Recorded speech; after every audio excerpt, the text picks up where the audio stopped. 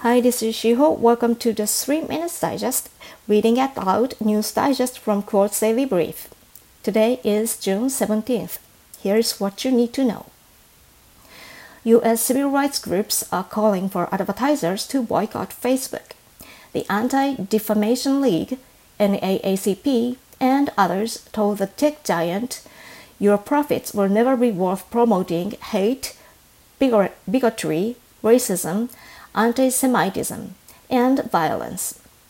Meanwhile, Mark Zuckerberg defended the company in an op-ed. U.S. retail sales had nowhere to go except up after March and April. So we should be cautious about the recovery, and the numbers are still far from pre-pandemic levels. Beyond that, there is a still high degree of uncertainty about how the month ahead will play out in the U.S. A steroid could be a major breakthrough for coronavirus treatment. Dexamethasone, an anti-inflammatory drug that is used for diseases like arthritis, substantially reduced death rates in COVID-19 patients. It is one of the best pieces of the news we have had through this whole crisis, said the UK's Health Secretary Matt Hancock. Beijing is once again under lockdown. After a spike in new COVID-19 cases, people in medium or high-risk areas cannot leave the city, schools are closed, and sport is suspended. Meanwhile, China is still not saying much about the border clash that left 20 Indian soldiers confirmed dead. Today, I'll present one more column. You asked about the future of the workplace. Do you think COVID-19 will permanently change the workplace? Sally.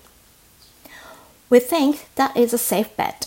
Writing for Quartz, Jason Wingard, Dean and Professor of Human Capital Management at the School of Professional Studies at Columbia University, says that our suddenly new ways of working are here to stay. He breaks down the principal changes into 4 pillars.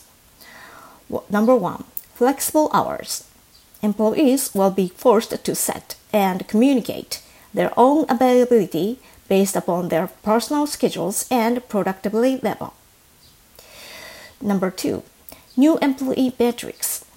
To measure individual success at the fully remote tech firm Automattic, CEO Matt Mullenweg asks employees, "What do you actually produce?"